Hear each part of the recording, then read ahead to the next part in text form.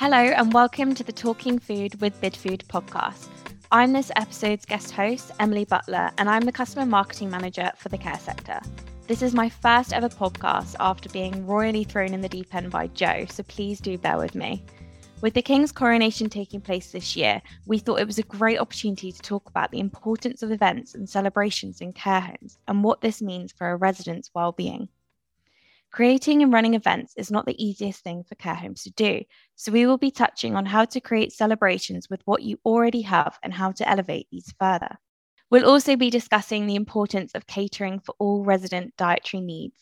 To help me bring this alive for you, I'll be joined by Wayne Wright, who is the food development chef at Bidfood for the care sector. Wayne has years of knowledge working in the sector. Plus, he recently thoroughly deserved winning Chef of the Year at the Public Sector Catering Awards. So without any further delay, let's get talking all things celebrations in care.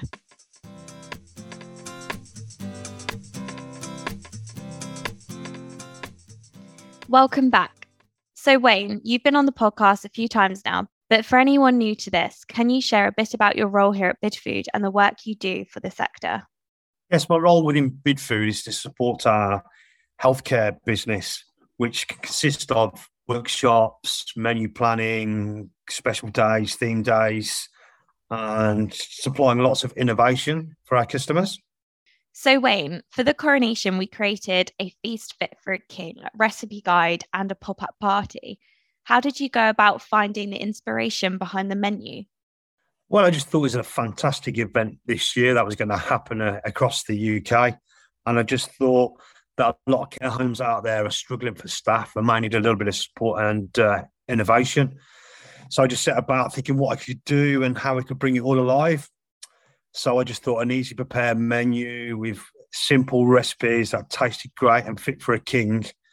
We'll go down a treat with some of our cares, and having spoken to a couple of our groups, they were desperate and really keen to be involved with this great idea. So I set about writing some recipes that the king himself enjoys, and that are simple to prepare, colourful and tasty for residents of the care home. So the pop-up party we did at the care home, what would you say the reaction was like from the residents and the team at the home? At first, the residents had fear on their face. They're seeing a new chef walk into the building, and they were worried that their favourite chef had sort of left, and I was going to give them some food that they didn't really like.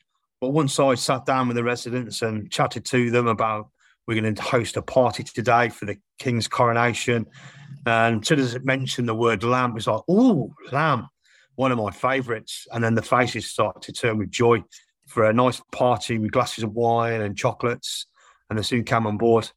And the staff in the home, they were really excited to be part of it.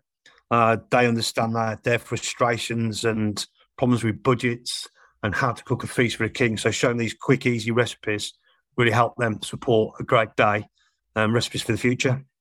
Why was it so important for you to have catered for all diets, including ITSE diets, on the day? Yeah, it's a tricky question, really. A lot of residents within homes get left out and just have, like porridge for breakfast or mashed potato with a couple of vegetables.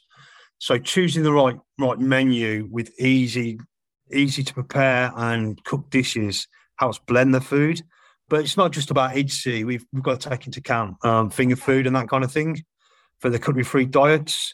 We've got diabetes to cover. So I found this menu covered all aspects of it. The prawn cocktail to start, that was quite easy with finger food. It's quite easy to fortify and blend. The roast meats go well with finger food. The desserts were great and easy to either put more calories in or less calories in. So it was a well-balanced menu that fits all diets. But we want everyone to feel welcome at the mealtime. So how can chefs go about elevating their dishes to make them special for the coronation?